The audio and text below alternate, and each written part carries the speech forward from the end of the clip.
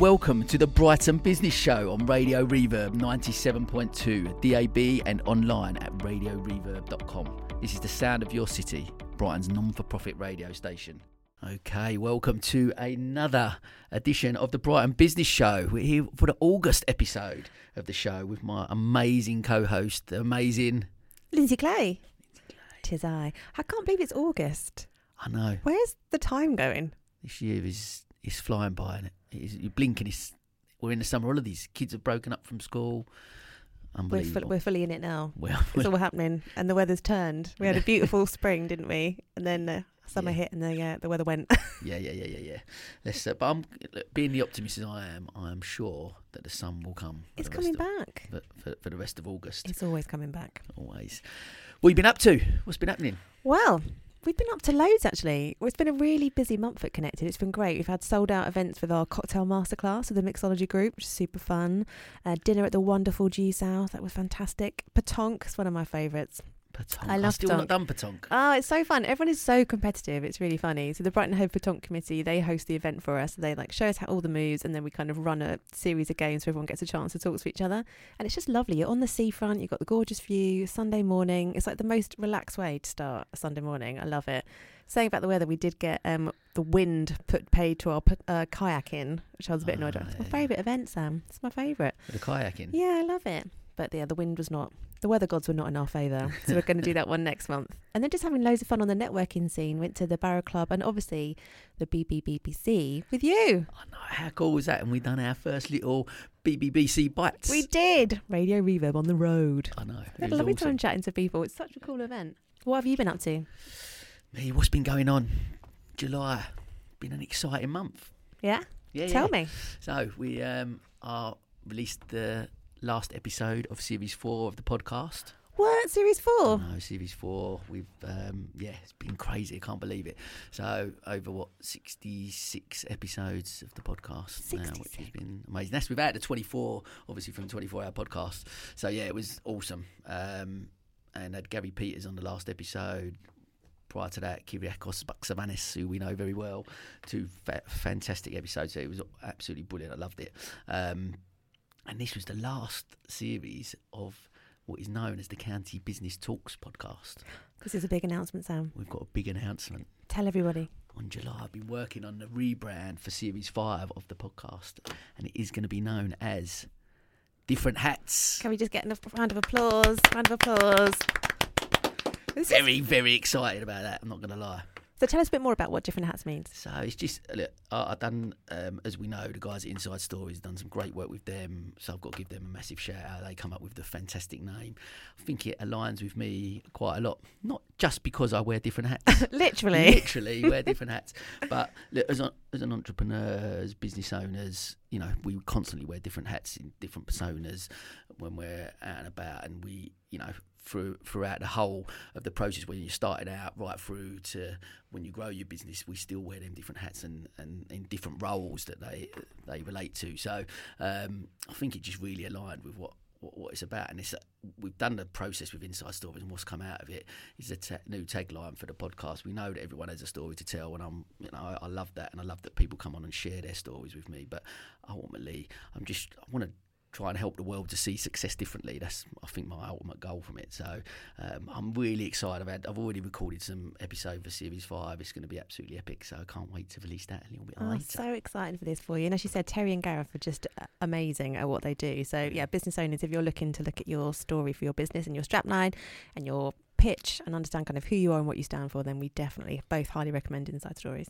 100%. And that leads us on nicely with the whole podcast theme for our August episode. Nice little segue there, Sam. It's almost as if we planned that. Isn't it? Oh, what's our topic today? We are going to be talking a bit podcasting. We've got two amazing guests on, both podcasters, and we're going to have a little bit of a chat about the podcasting industry, about podcasts in general. The growth in the industry over the last few years has been absolutely phenomenal. Obviously, since I've got involved. I was going to say, you went to the market, Sam. It all went great. Let's chuck it out there. Because I have it with Connected Brighton podcast, where I was really surprised looking at the statistics, kind of what makes a good podcast. And actually, for the downloads, it was a lower number than I was expecting. I thought you'd have to have thousands before you would get anywhere near being in the top But actually, Connected's in the top 50% for the numbers of downloads that we get. And I love looking at the stats. I'm very much a stats and data person, because then also you can use that for good or evil. We use it for good. But it's really fascinating to me, the podcasting world, like how you get into it, how you maintain an audience, how you measure it, what you do with it. Yeah, no, I completely agree. And a lot of people I've spoke to, especially our guests that have been on, I've spoke to both of them about this. And, you know, authenticity, consistency, they're the key messages, I think, for me, that really come out of the conversations I've had about podcasting. I know since I've started, I was so sporadic at the start. I was like one week, then 3 weeks later another one, then 5 weeks later, and I was like, well, if I'm going to do this, let's do it properly and throw myself into it. And since, January 22, I've been every week, which is an effort, but when you love it, right? So it's good. And that is like real dedication, because I do mine once a month, and that seems to take up quite a lot of time, just once a month. So I always kind of tip my different hat to you for doing one every week. Love what you did. See what I did there, Sam? I love what you did. See what I did? I'm going to get you a different hat. Oh, can you? Amazing. Of course. The other thing I'm excited about with these two is just to learn from them about kind of podcasting. But it's Pride Month in Brighton. Of course. And I'm so excited for this month. This is just like Christmas, isn't it? Brighton Christmas, like, for sure. And both of our guests are prominent supporters in the queer community. So I'm really keen to understand from them in terms of what should businesses be doing to show up at this time of year. And also when it comes to podcasts, like I've done a Pride special for Connected, but you want to make sure as a business you're not being gay for a day. Like, we need to be queer all year, and I think that's such an important message. So I'm really keen to see what these guys are going to tell us about that. Amazing. Well, shall we introduce our two amazing guests? Let's do it. We are delighted to welcome our special guest today, the wonderful Jeremy Jacobs from Cookie Jar Consultancy and host of the podcast How Not to Run a Business, and the fab Alex Ryan, founder of marketing agency Marketing 101 and host of the Marketing 101 podcast Big Steps for Small Businesses. Welcome, guys. Hello. Woo! Thanks for joining us today. Awesome to have you here. Thanks for having us. We are talking all about podcasts today. One of my most favourite subjects. Have I mentioned I love Sam's a a big podcast? fan. I don't know if we're aware. We know. Oh, he loves the podcast. He loves the podcast. We love a podcast. And also, you go prominent podcasters on the networking community. That's. I feel like that's overstating it. But do you think? No, we are roll with that, podcasters. yeah. I think you're both a very big deal. Don't know what you're talking about. That's good to a know. very big deal. If I had hair, I'd flick it back. Yeah. Well, I definitely think that you've got an amazing platform in terms of, obviously, LinkedIn, especially. That's where I kind of follow you guys the most. But we've been really intrigued talking about podcasts. I've been running my Connected Brighton podcast now for just over December 2021 is when I started mine. When did you start yours, Sam? I was April 21. April 21. But like I said on the intro, I mentioned about how when I first started, it was just dipping my toe in and going, well, I've done it 1 week, and then there was a few weeks later, and then I've done another one, and then a few weeks after I've done another one, until from January 22, I literally was consistent. So every Monday, without fail, I've had another episode out, and that's definitely helped with the momentum and awareness and growing it in that sense. But I guess I'm keen to just ask both of you, really, just podcasts have been around for a long time, and yet there's been a real surgence over the last few years. Part of me goes, has that been just because now I'm involved in it, I'm looking out for that a little bit more? Or obviously I went to the podcast show last year and this year actually, and just the growth in the industry as a whole has been massive. So I'm just keen to get your thoughts on that. Let's go to you first, Alex. Oh, COVID, isn't it? It's got to be. I know, just always go COVID. Straight in there with COVID. I think just COVID was this era of monumental boredom, and I think people got bored of replacing that with screen time. So that increased listenership hugely. You know, we all know podcasts are that kind of fantastic a halfway step between radio and kind of and anything live, you know, to audiobooks. It's that halfway step, and it's something you can really feel growth, you feel a journey, you feel part of a group. And it's that I always reference, when I grew up, I was the Chris Moyles breakfast show, and you felt like you were getting up with your friends. Yeah. And that's where podcasting fits in, and why I think it sat so beautifully during the pandemic, because we all needed those touch points of real humans, and people making podcasts then as well, they were living through the pandemic as well, so it was a window into other people's worlds, everyone feeling the same thing. But yeah, just that boredom aspect and time to experience other mediums of entertainment. That put it on vulnerability in COVID, I think. Like, we had that whole thing of it's, different boats, same storm, and people helping people. And we all kind of opened up a lot more than we've ever done before. And I think you're right, having a podcast platform was far more engaging during that time because we were far more open and we had time to listen. Yeah, definitely. Well, did you listen to podcasts beforehand, Jeremy? Yeah, I've always listened to podcasts. I like the fact that, I think what Alex said is spot on. We spent a lot of time staring at our screens through the pandemic. If you're working from home and you're at a computer all the time, and you're able to consume content without having to be at a screen. And we were only allowed to go out for our one government prescribed walk a day, so it was an opportunity to take something out and just listen to it. I've actually been podcasting since 2004. I did my first podcast in 2004. I know. I've still got the episodes. Yeah, the company I work for did podcasts way back then. And yeah, I've always listened to podcasts. It's great for when I'm driving in the car, going for a run, going for a walk. I wish actually things like YouTube made it easier for you to be able to listen to a video, if it's possible, without actually having to have your phone in front of you, because I like consuming content that way. So yeah, I've always listened to podcasts. I absolutely love listening to them and recording them. Because certainly for me, I was definitely new to the game. Basically, during lockdown was the first podcast I ever listened to. I mentioned it loads of times, a high performance one. I went on my morning run and I thought, I'll chuck this on. And literally that first episode, I was hooked. But for me, the great thing about them, and I know me and you have spoke about this, Alex, and me and you, Jeremy, about actually length of podcasts and what that looks like sometimes. Cause I was always conscious with mine, are they a little bit too long? What does that look? But actually, for me, the beauty of a podcast, because a lot of the ones I listen to are maybe 2 hours long, but I don't sit there and listen for 2 hours. But you dip in. The beauty of the medium is that you can dip in and out of and you feel part of that conversation, right? That's what I love about it. It's more of an audiobook experience than a TV experience. On TV, we finish the episode we're watching, then we go to bed.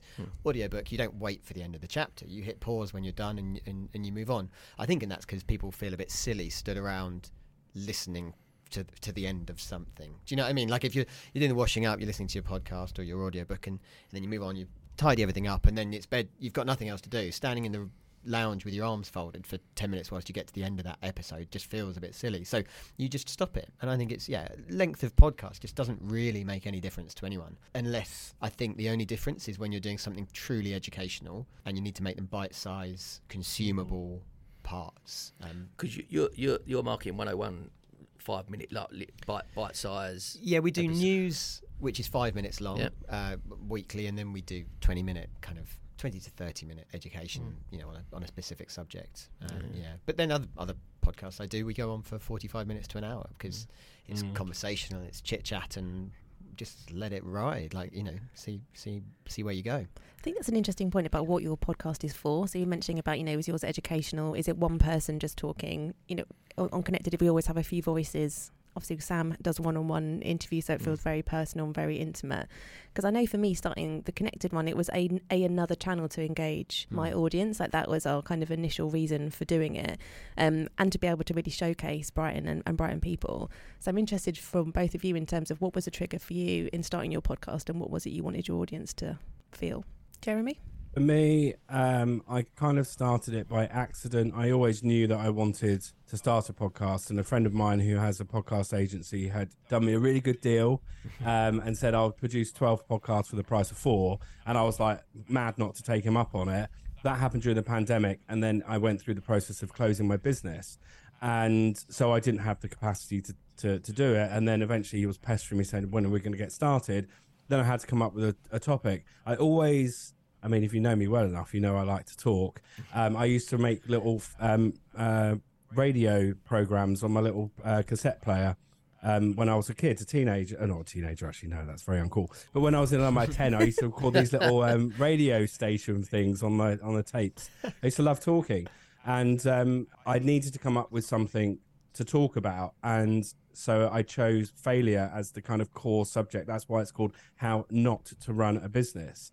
And it's talking to other entrepreneurs and also having conversations with myself, because my format is 1 week is solo episode and second week is interview. The only reason I did the solo episode was because I was struggling to be able to find enough good people to interview on a weekly basis. I actually started mine for the first probably about 9 months, I did an episode every 2 weeks, because that was the level that I could deal with, me producing the podcast myself. I then went to weekly at the beginning of this year, but I've actually taken a pause over summer because it's a lot of work, as you'll all know. It's a lot of work to produce a podcast, especially if you're interviewing someone. And so I chose the subject of failure and how not to run a business, because when I was dealing with the closure of my business, I remember Googling, how do you deal with closing a business? Because no one was talking about it. And I didn't know where to turn. Thankfully, through social media, LinkedIn, and my network, I managed to speak to some people who've been through that experience. But in my conversation, I've realized so many people have closed businesses and they don't talk about it. So I thought I'm going to throw myself into it and avoid it. And I think for me, podcasting is the only platform I think that would truly work for that kind of conversation. Yeah, I agree. And I love your solo episodes as well. I've listened to quite a few of them, and I've never done that myself, but you talk really openly, honestly and authentically about your experience. Me and you have spoke about it many times, about failure and what that looks like to people and how we deal with that. And that's the beauty for me of podcasts, and what's come out of the whole lockdown thing is that actually we can normalise this conversation. Like one of the reasons we start with the Brighton Business Show, one of our main things is, can we talk about taboo subjects? Can we create a platform where we can talk openly and honestly about anything? Yeah. Why not? Like, why can we not do that? I think it's a very good point, because you're not going to be able to see where we're sat, but I'm sat in my office in Haywards Heath, and you guys are down in Brighton, and I've got a little studio set up in my thing. I can rock up and have a conversation with my audience at any time, and I can do it on the spur of the moment. And I do think having to set up a camera, because I don't record mine at the moment, I literally just do the audio. Having to set up a camera, make sure it's all set up, edit that as well, is so much more work. So for me, it's such an accessible platform, and it's the barriers to entry to getting started are incredibly low. So I'm a big fan of it. That is a great thing, isn't it, in terms of anybody being able to start a podcast, and especially for your topic. We've talked a lot about positivity bias, haven't we, of, you know, smack a smile on it and we'll all be fine, and I'm really busy and everything's fine. So just having a really important topic like yours that doesn't focus on that, and things don't always go right, and actually the learning that you can have from failure, which I know you've talked about a lot, especially for the people listening, whether you're a business owner or you work for a business, just being able to have access to that kind of information and frank and authentic information that you're giving, I think is really powerful. Yeah, no, I got, and actually just because we all go through their moments, and actually you need that validation, I guess, from other people to go, oh, actually you're going through it as well. That makes me feel better about myself, and then we can open them conversation. We can go on it a little bit more. I think I wanted to come to you, Alex, as well, just touching on Jeremy's point from a marketing point of view between the audio and visual side of things as well. What does that look like? Podcasting being, are yours all audio? Do you don't film audio only? Audio only. What's your take on the new? Because podcasting has gone down that route, YouTube, Spotify video, and stuff like that as well. What's your take on that? I wish I'd filmed every episode, if I'm honest. Yeah, I mean, so my podcast, my entry to podcasting was actually a mate's podcast, and it's still my most successful podcast today. It's called The Stupid Boys Club. It's not suitable for work, but it is incredibly funny, if I may say so myself. And that was just a way of me keeping up with my two best mates during the pandemic. It was literally that. It was we can't see each other, we can't go and hang out, can't do festivals, we can't do board games nights, so what can we do? Launch a podcast, and it's a beautiful thing. It's stopped now. We might bring it back at some point, but it's a snippet of our lives during the pandemic, but also we talk about all of our ridiculous experiences together, and it's a beautiful, beautiful thing. And it would have been perfect for TikTok, because it's got a lot of, you know, I had people tell me they spat their food out laughing halfway through, you know, at one particular comment here and there, and those kind of very funny moments, I wish we had videoed them, because I could get them on TikTok now, and I could probably revive that whole podcast again without having to do any more episodes. You know, there's 2 series there, and it's all great. So I definitely think if you're starting now and you're planning to do social media marketing, which is kind of the only thing that we can do for podcasting, there's not many options, then film if you can, even if it's just on your camera phone, get it set up.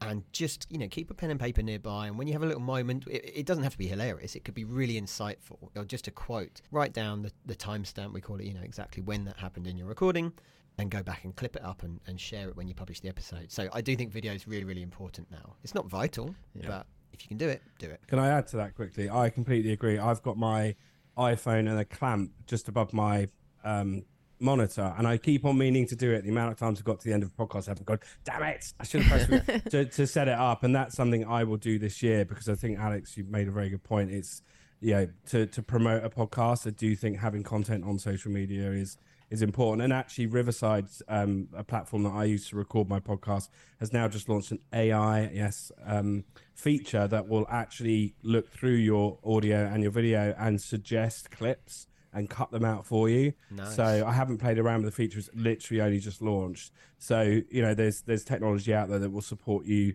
to do that. But I completely agree, Alex. It's a very good point. If you've just tuned in, you're listening to the Brighton Business Show on Radio Reverb 97.2 FM. Yeah. You've mentioned already about, you know, it's a low barrier to entry in terms of cost. You know, people are doing this in their bedrooms under their duvets to make sure the sound's cut out, etc. And just on your phone. Obviously, Alex, you've done a whole course to help people in terms of setting up podcasts. Oh, thank you for the plug. You're very welcome. Yeah, Zero to Podcaster. We're here to help. We're here to help. That's the course. Yeah, it's called Zero to Podcaster, and you can find it on zerotopodcaster.com. It was really interesting experience, actually. Weirdly, I had the idea a year before it actually kind of came to fruition. As a lot of ideas of mine do, I'm one of these people. I need things to bed in and realize how I'm going to realize them. You know, that's really important to me. But yeah, it sounds overwhelming to people, because I say it's Zero to Podcaster in 30 days. It doesn't have to be 30 days. The idea was just, you know, do a couple of hours a day or an hour a day or whatever, and you'll be there by the end of the month. But actually, really, the bits that I think are a barrier to entry. So people worry about the wrong stuff. They worry about equipment. It doesn't matter. You can use your iPhone headphones, right? With a simple, you've got Adobe Auto Audio Edit right now. So there's an AI audio editor that is free. So you don't need to worry about that. You can edit your audio for free. So you can use your headphones and you can record straight into a free program called Audacity. That's what people worry about. Well, technology, so forget that. And then they worry about, well, how do I get it onto Apple? Who has to approve that? Who puts it on Spotify for me? And again, as we all know as podcasters, there's programs that do it, and they'll do it for free. I use what do I use? Buzzsprout. What do you guys use? I use Libsyn. I've got Acast. I'm Acast as well. Yeah, and then Acast, Anchor is the big free one. I think they inject adverts, sometimes unwanted adverts, and that's why it's free. But we're not talking big money. So those are the barriers. The barriers is the creativity, making something good, coming up with a name. Different hats, beautiful, glorious. What a name! But coming up with a name that means something, coming up with a subject matter that hasn't been covered. I mean, that's one way to stand out. One of my acquaintances has a podcast all about Pipedrive, which is a CRM. Right, sounds really, really boring. He's the only person in the world. If you put the word Pipedrive into any of your podcast platforms, his is the only podcast that comes up. He gets leads from it like that. So find that niche and you're onto a win. And that's what's difficult, is making something that sells. I'm doing air quotes, just so you know. But something that sells. That's what's difficult. That's the barrier. How did you find that, Jeremy, in terms of finding your niche in your podcast? Well, it was quite. I mean, I think it just came to me as it just came to me in terms of just thinking. I definitely was part of the thought process, because the process that I went through with Alex Chisnell, who's got the podcast agency that I set it up with, he gave me a load of workbooks and things to work through to come up with ideas, and I did actually spend quite a lot of time. So it's a bit inauthentic for me to sit here and say I just came up with this idea. Part of that thinking process was about having a niche, and there is another very well-known podcast called How to Fail with Elizabeth Day. She's a journalist. She's been doing very well. But she just talks about failure in a general sense. Mine is all about business and entrepreneurs and having conversations, because we fail all the time, even though people don't like talking about it. And when I found that, and when I said, that's what I want to talk about, it was a given. And I didn't really spend an awful lot of time, Alex, you'll know, as marketers, you want to go out and do some research and see whether or not, what the competition's like, etc. I didn't do that, because it's me. It's me. It's Jeremy. I get a lot of positive feedback about how I talk and how open and honest I am. Sometimes too honest. They like my style, and you can try, but you can't copy me. You can't copy you, Alex. You can't copy you, Lindsay. You can't copy you, Sam. We're all individual, unique people. So I think Alex's tip about finding some niche is excellent, but also you are the niche as well, as much as anything else. So yeah, it's just get on Alex's course and get out there and start having a conversation. And that's great business advice, full stop, isn't it? Yeah. You know, there's 100 coffee shops in Brighton. Doesn't stop someone opening a coffee shop. You know, you're all individual, and you'll all attract the right people to you. It's back to the thing. How many times have we said on here, on our own podcast, I'm sure, but people buy from people, right? And that is what it is. So some people will respond to me and my podcast differently to how they would respond to maybe your one, for example. But it's because we put our own spin on it, and people are buying into us as individuals, which is. Just want to hit your beautiful voice and your accent. Yes, it's twang. I've tried. Doing a voice coaching. I'm trying to get rid of it. No. Never. Love it. But an important question to ask is, why are you doing it? Like, why do you want to start a podcast? Because if you want to like try and go up against Stephen Bartlett or something, then good luck.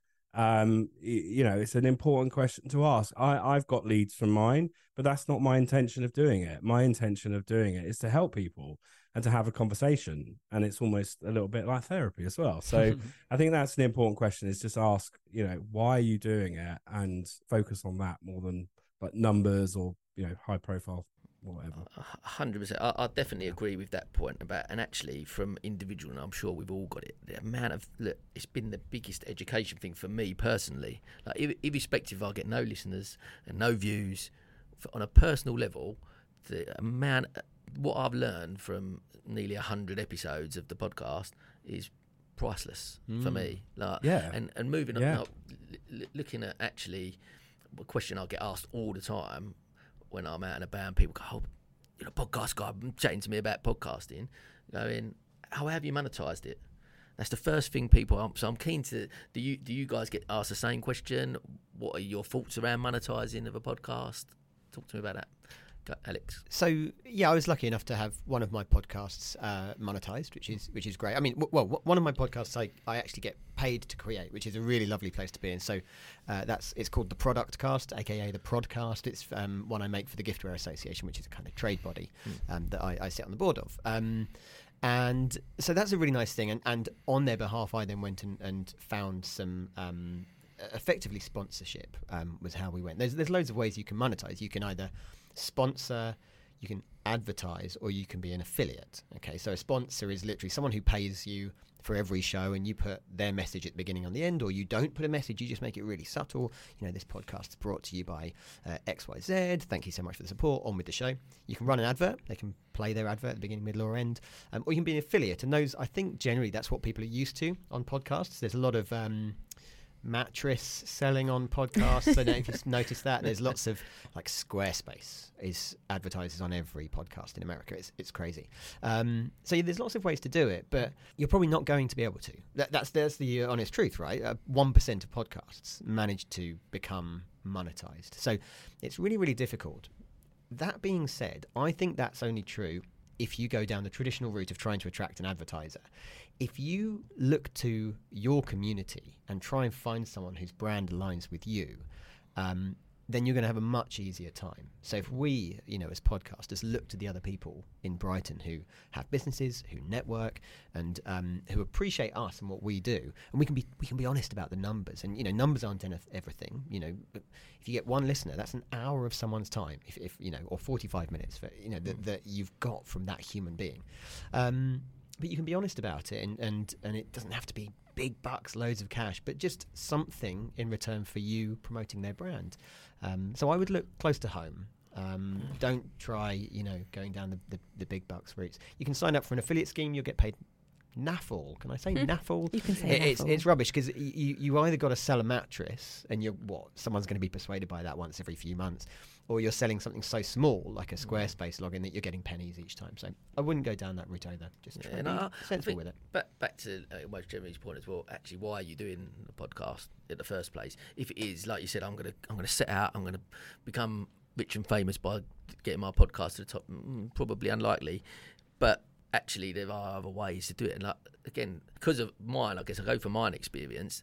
Having that intimate when you're there for an hour and a half, I'm sure you'll back me up here, Jeremy, as well, and obviously with your but that intimate conversation with someone, the relationship you build with them over that period of time is, you know, from a business point of view, is amazing that you can. And Yeah. I've got them people that have become partners with county business clubs and stuff. Another way to think about, we're talking about business here, of Yeah, course, on this show, is to monetize it in a slightly different way, which is thinking about the people that you're going to invite onto that show, who could be a perfect supplier, a potential client, those golden goose referrers. It doesn't have to be about numbers and money in the pocket. It could be about the relationships that you make, because as you're stepping into your industry, you can reach out to someone that you wouldn't reach out to and go, do you want a coffee? They might, the rejection, we all have that fear, but do you want to be on my podcast? We talk about business, we talk about this, we talk about that, we talk about life stories.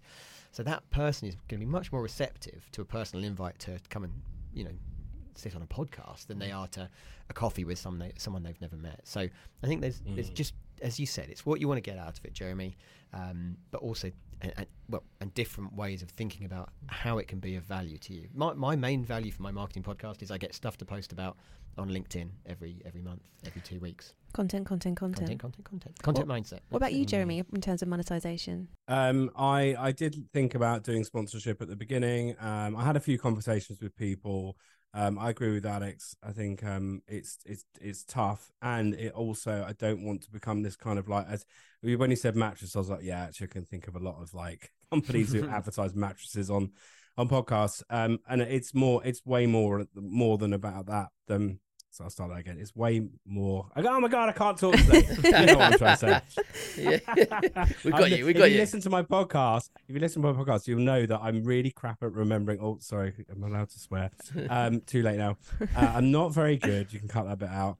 At remembering phrases. So I'm no good. But the point is, there's way more to it than that. And as you say, like I've had.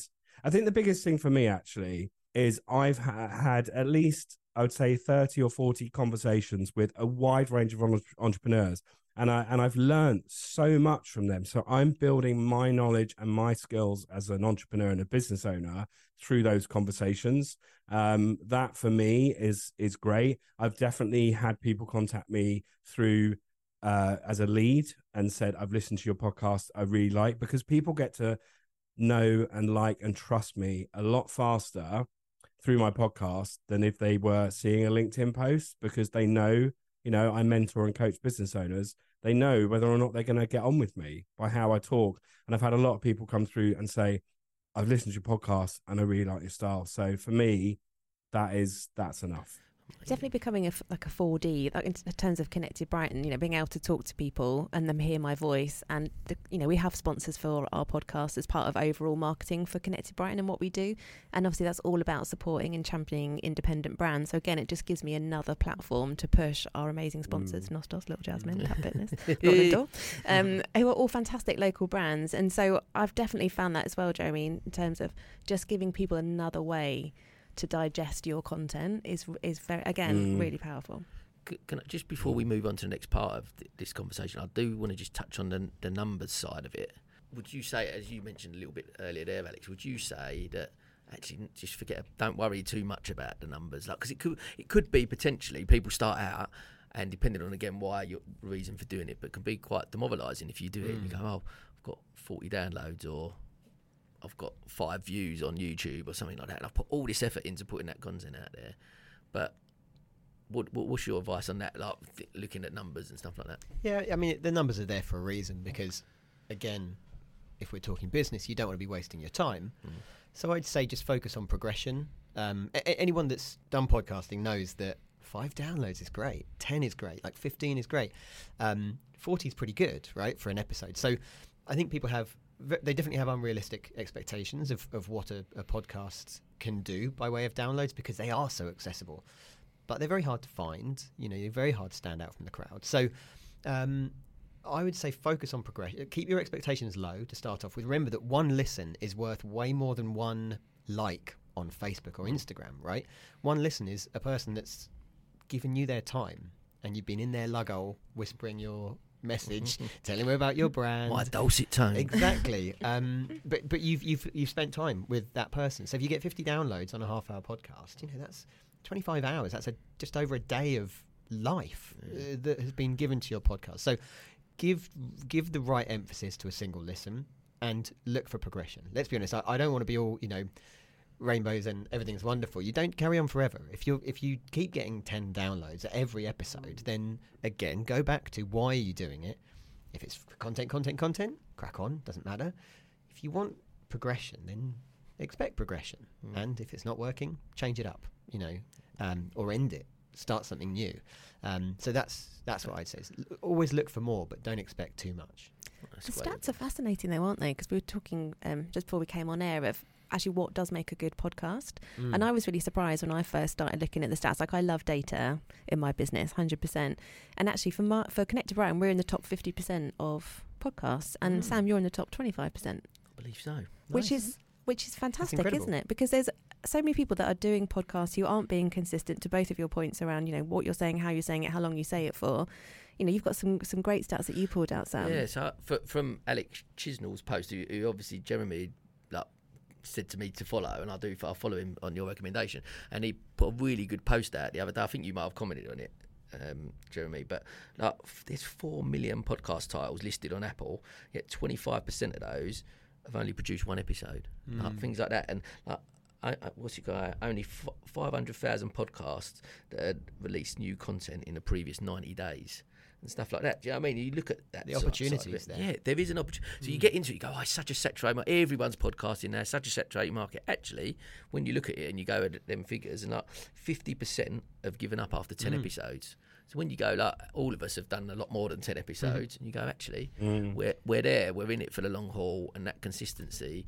And the more and more people I speak to about it, as long as you can, you believe in what you're doing it authentically, you keep getting it out there on a regular basis, I think, But does your competitor have a podcast? That's the thing as well. People think it's saturated, but, how many people doing exactly what you do have also got a podcast, especially, again, if you're working locally. So, yeah, there's saturated, and then there's a Facebook page. Everyone's got a Facebook page. Not all your competitors have a podcast or a TikTok account. Even though you're not a first adopter, you can still get in there. There's room for everybody. Or Threads, obviously, or Threads. Also, we want to also talk about Pride, because it's Pride Month in Brighton, which is very exciting. And I've just done my Pride special for my podcast, which we also did last year with the wonderful The Only Ruffles, who's now our tradition is always to get Ruffles on the show, which is absolutely brilliant. But we were really keen to talk to you both about Pride, linked to both podcasts and doing podcast specials in terms of being authentic, because I think there can be a real issue, especially in Brighton, when it comes to Pride, where businesses are gay for a day. Yeah. And we should be queer all year. Love it. I think I'd really love to get your opinion on that, in terms of both from a podcast perspective, but also just as businesses, like how should we be showing up this month, especially in Brighton? Alex, what's your views? Well, I guess I'm relatively immersed in this. I can't remember if he said it at the top, that my involvement with Gaydio. So I'm the chair of Gaydio Brighton, which is the biggest queer radio station in the world. Gaydio prefer the terms LGBTQIA+, which is their choice, and my choice is to use the word queer, because that's probably what this entire thing is about, right? Is allowing people to express themselves how they want to be expressed. I think there's two very important steps that a business really needs to take, and the first one is the most important, which is to look internally. I think that's the real key, is that pink washing, the gay for a day thing, pink washing, pride washing, queer washing, whatever you want to call it, is all about companies going external with how much they support their queer members of staff, or other queer businesses or the queer community at large, and not doing anything internally. And it is a real issue, in the same way that it has been, with eco-friendly and sustainability things. So, I mean, the easiest answer is that there is accreditation you can now go for. It's called Pride 365. And their organisation, just go to, I think it's just pride.org. You can find them on, into pride.org pride.org.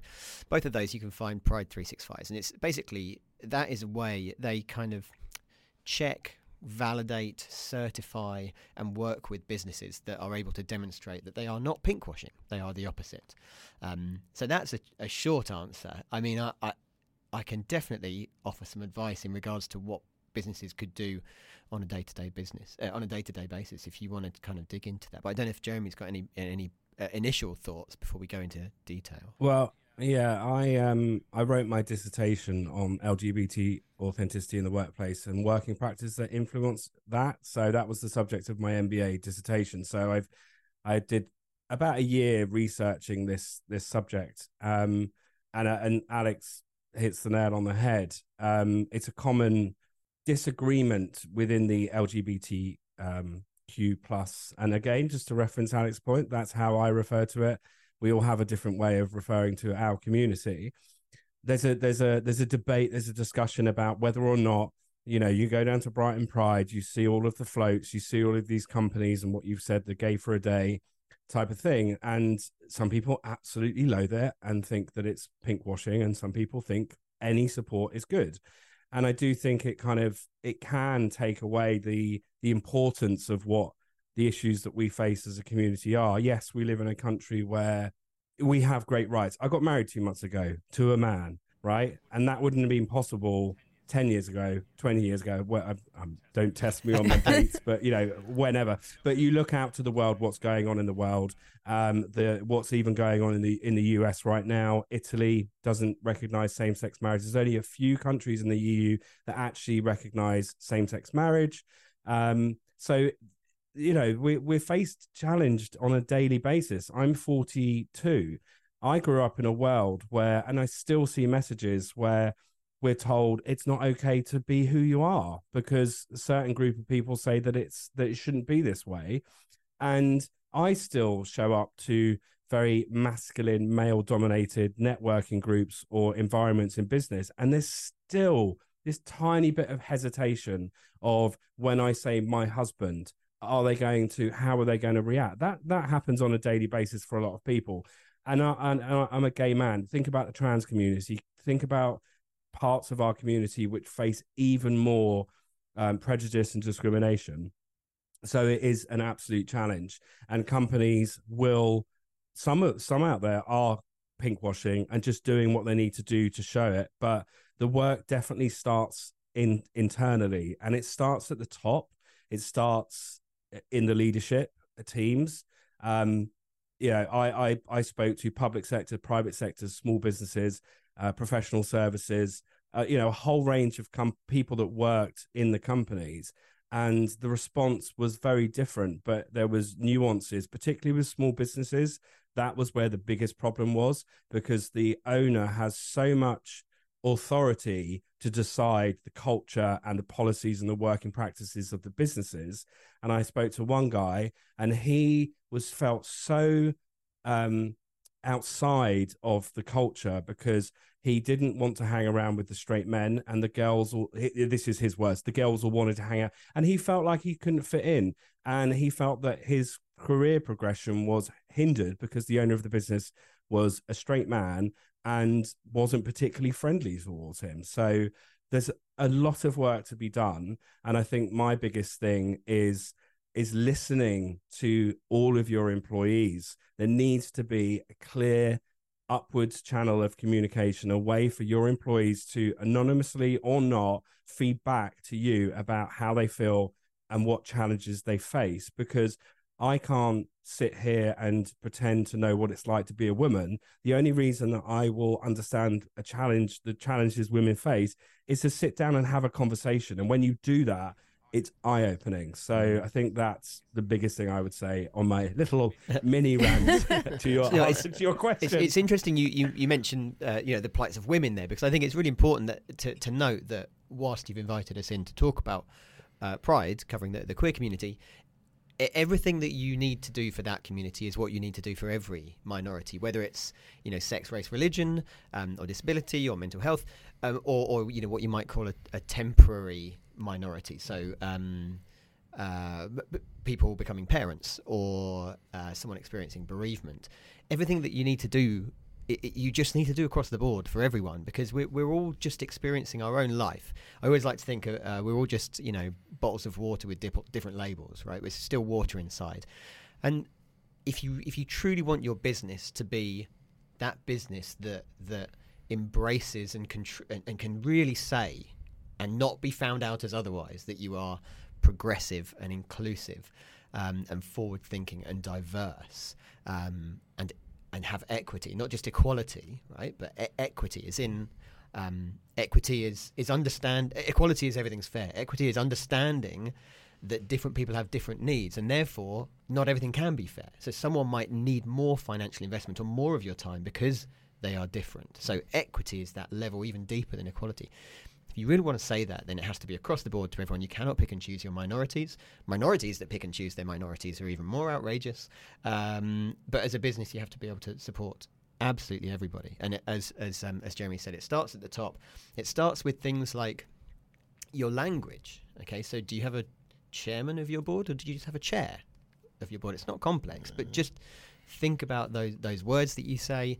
As Jeremy said, asking for feedback. There's nothing wrong with asking. I have a friend who launched a business in another country. I'm going to keep this person anonymous. They launched a business in another country, and their bottles of water kept being left in the cubicles of the toilets, and they were really confused about this. But they're very progressive, and they are a truly inclusive business. So they had the sensitivity to do a bit of Googling and ask some people first sensitively, and discovered that the Muslim population, or of their staff rather, their Muslim staff needed to wash both their hands and feet on a regular basis. You can wash your hands in the sink, but washing your feet is not quite so easy. So bottles of water taken in to cubicles to wash their feet in there. So now they understand, and they've asked that question. They can actually make improvements. So it's not just listening, it's actually making improvements. It might just be putting a cupboard on the wall that they can put the bottles away in, or it might be a more permanent, I don't know, hose-based solution. But whatever it is, they can actually do that. So asking, listening, no one's going to be offended by asking if you're doing it with their genuine interests at heart. But also, I think even you can, obviously sometimes the feedback needs to be anonymous, but if you can encourage people to be open about the feedback and for it not to be anonymous, then first of all, you're saying actually your feedback is not embarrassing. Your perspective, your lifestyle, everything that you do is not embarrassing. So be open about your feedback. But then you can ask them, you can empower them. Okay, so you can say, amazing, can you lead this change? Can you draw together some people, come back to me, little focus group, and lead that change? And I think that's really empowering, because it's not just about saying you're doing it, it's not just about asking, it's actually about doing and making those changes, so that people, it's not about not being exclusive, it's about being inclusive. What can you do as an employer to make everyone feel like they are appreciated and can be exactly who they want to be? And you'll benefit as an employer, because that's how you get the best out of your people. That's how you get access to new minorities. Or from a marketing perspective, learn how to sell to a minority that you didn't understand how to get into that minority before, by including people. If you've just tuned in, you're listening to the Brighton Business Show on Radio Reverb 97.2 FM. I definitely know from my corporate days that we had different committees for kind of every different type of minority possible within our organisation, and they were very well supported. And I think one of the most inclusive places I've ever worked was a utilities company, because we celebrated every religious festival. It wasn't just Christmas, and I think that's a very typical one as well, in terms of, are you being truly inclusive if you're only celebrating kind of Christian traditions and celebrating everything. And I know from previous employers working, in like the Proud networks, for example, and especially in Brighton when it comes to Pride, the companies that do put floats forward and who want to show that they are an inclusive employer, and the difference that can make if, to your point, you're truly walking that walk and it's something that you are doing all year round. And we talked about this a bit with Mo and Emma, didn't we, Sam, in terms of making sure that you are a truly inclusive employer and the benefits that can bring to you, regardless of size, obviously, because our listeners could be very small businesses to big businesses, and we always want to make sure that we're giving our advice to everybody. So we understand with big employers you can have lots of these committees because you've got so many people, but when you're small, to your point, Jeremy, it's just making sure that your leadership filters down to however many staff you've got. If you've got less than 10, for example, that you're truly living and breathing those values. Yeah, no, I agree, and I think like taking a few points out of what you've sort of said there, actually, again, what we spoke about with Mo and Emma as well, about these tick box exercises that some companies do. Don't they? Think, we'll do that. That's done. Then I haven't got to think about that. But it's not about just doing that. I was always really conscious of that with SBT, and I remember when we first launched the International Women's Day special, that actually it wasn't just come March, then I'm going to do an International Women's Day special, and then that'll be it for the rest of the year. It's got to be that actually we celebrate women in the magazine throughout the whole of that year, and every other month there's another woman on the front cover. It's not just, okay, I've got 11 issues with men on the front, white middle-aged men on the front cover, and then I've got one, because that is a tick box exercise, isn't it? And that's me just going, oh, that's it, and I'm done then. It is trying to actually do that on a constant basis, but actually from employees and as a business owner myself, trying to understand different perspectives. So I'll give a really good example at the minute. I'm listening. I don't read because it takes me so long, but I'm listening to a book called Invisible Women, which is mind-blowing, actually, and every single man should listen to this to this book, because the statistics are just phenomenal on what women have had to put up with for so long, and men go, oh, but everything's changed now and it is more equal. We've got so far to go, and I think that's for any minority groups. Actually, we come from a white middle-aged man privilege, and we've got to understand that. And I think you can only do that if you can start delving into it a little bit more and really trying to actually understand. And funny you say about the box ticking exercise, because actually one simple thing that any business can do is, first of all, it feels almost too on the nose sometimes, but do a head count of your minorities and see where your gaps are. And then when you're recruiting, just have a very simple policy that if someone applies and they tick one of the boxes that you're missing, and in this case, box ticking is okay because we're saying we want to be diverse. It's good for business. It's good for culture. So if you don't have someone from that particular minority, look out for them and or they receive an interview. Full stop. If someone applies from that minority, they receive an interview, because it's not positive discrimination. It's not favoritism. You're just recognizing that they're from a minority and things are harder for them, and you're giving them a chance to interview. And that's all you've done with every single other candidate. You've given them the chance to interview. So just by doing that, you're heading in the right direction towards inclusivity. But you do have to make conscious changes to the way that you do things. You can't just hope that things will get better. You're not going to have a diverse workforce if you don't change the way in which you recruit. So a simple step like that is something that anyone can do for any role. I think just that whole point of like breaking down barriers when it comes to minorities. I know for Connect, we're looking for investors, and I spoke to some financial advisors working on my pitch deck, and something like 17% of investment goes to female-founded businesses and the rest goes to male-founded businesses. And he recommended I go and talk to this female-founded angel company because I would have more luck with them. But I just want to bash that door down of that room full of those pale, stale men and get them to invest in my company. Thanks very much. Because I'm not sure it will help matters in terms of breaking that minority down if women always go to women, or if the queer community only feels comfortable around a queer community. We're not helping each other, are we? If we stick just within our minority groups, we've got to open that up. And to your point, Jeremy, in that, in the UK, we have a lot more leniency for everything. We're very lucky here, and especially Brighton. We're in an amazing bubble in Brighton, which I'm very happy to be like in my Brighton bubble, for sure. In terms of, what's your view on that, Jeremy? In terms of, repeat the question. Just in terms of that point of making sure that we can't just all stay in our groups. No, I think it's very easy to gravitate towards. It's a natural human behaviour. We were talking about any form of our identity.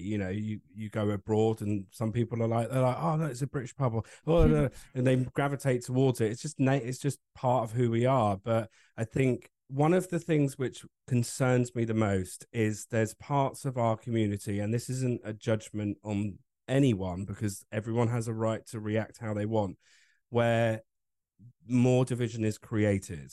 And I get for some people it's very hard to be able to push past if they've had trauma or their own past history is preventing them from doing this. But the more we go towards our own community and stick with it, the less chance there is of these conversations where I get to understand, the plight of someone else and vice versa. And I think that's really important, but it's a difficult one because there's a lot of people out there. You get me on my soapbox about how I've been discriminated, and I'm literally on the, in terms of the discrimination I felt growing up, I've been very lucky, but I've still been discriminated against. But there's a lot of people in our community who the statistics are horrific, particularly for the trans community, about, chance of violence, death, suicide, drug use, all these sorts of things. So I speak very carefully when I say all of that, but it's so important to try and be able to move past the anger and have conversations with people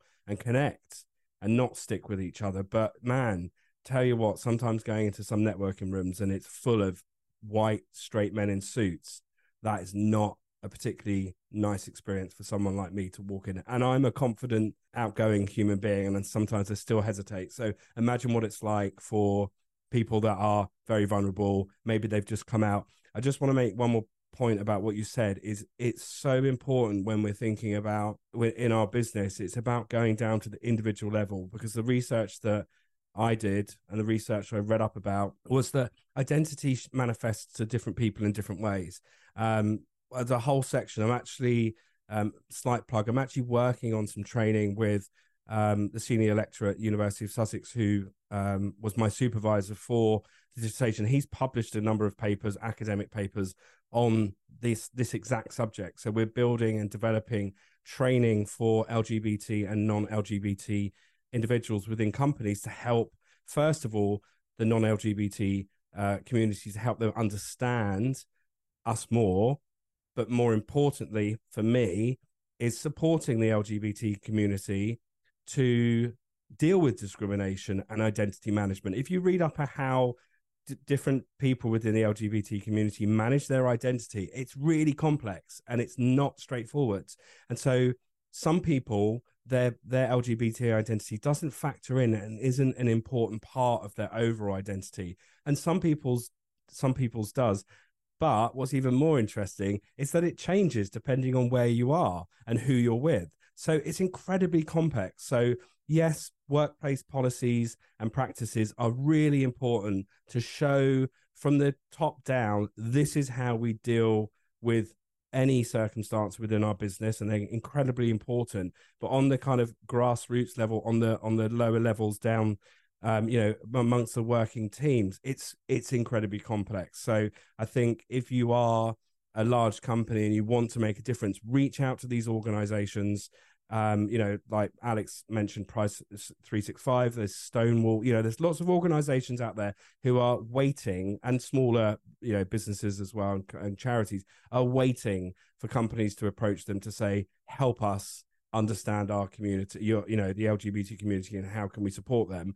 And that's the work that me and Ben are doing to develop this, to just start making meaningful changes. But it comes down, it's really important to think about the individual and what matters to them and how they're dealing with whatever they're dealing with at that moment. There's so much support out there, isn't? And obviously you are also key supporters, and we'd love our listeners to be able to reach out for you. So do tell us where we can get hold of you, Alex.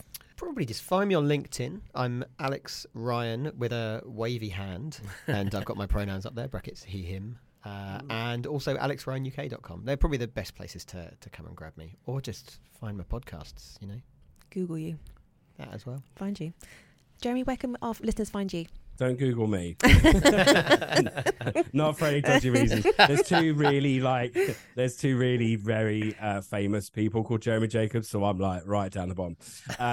So all of my social media profiles are Jeremy Jacobs UK, all one word, which is Jeremy with a J. And then, or alternatively, you can go to my personal website, which is jeremyjacobs.co.uk. And I'm happy to talk to anyone. Reach out to me and come and have a chat. Amazing. Listen, thank you both so much. It's been an amazing show. I'm so grateful for you both coming on. It's been epic, Lindsay, isn't it? It's been amazing, and there's so much from this that which we'll take out and want to share with our audience. And obviously we will be on our podcast platform, so you can re-listen again and again. Thank you again, you guys. It's been brilliant. Thank you. Thank you. Lovely. Lindsay. Sam. That was a great conversation, wasn't it? Just exceptional. There's so many takeaways from that. Yeah, I loved that. I mean, look, for me, the podcasting thing was brilliant. Love chatting about it. Some really key things for businesses. Look, basically, you can do it. It's a low barrier to entry, right? I think a couple of really key points for me is that find your niche. Don't worry too much about the numbers. Just get something, get it up and get it out there. But actually know why you're doing a podcast. Why do you want to do it? Who your audience are. And once you have started, consistency and authenticity, they're the key things for me. It's always consistency, isn't it? Always. My takeaways from our Pride conversation were how important it is to talk to your workforce And that's not just kind of, manager to employees, but for employees also to manage up when it comes to talking about inclusivity across all minorities, to lead from the top. So for those small business owners and big business owners, you've got to lead from the top. And again, to your point, you've got to be authentic and consistent in the actions that you take. And also look up Pride 365. I thought that was a great shout. Happy Pride, everybody. Happy Pride, everybody. We'll see you in September. You're listening to the Brighton Business Show on Radio Reverb 97.2 FM.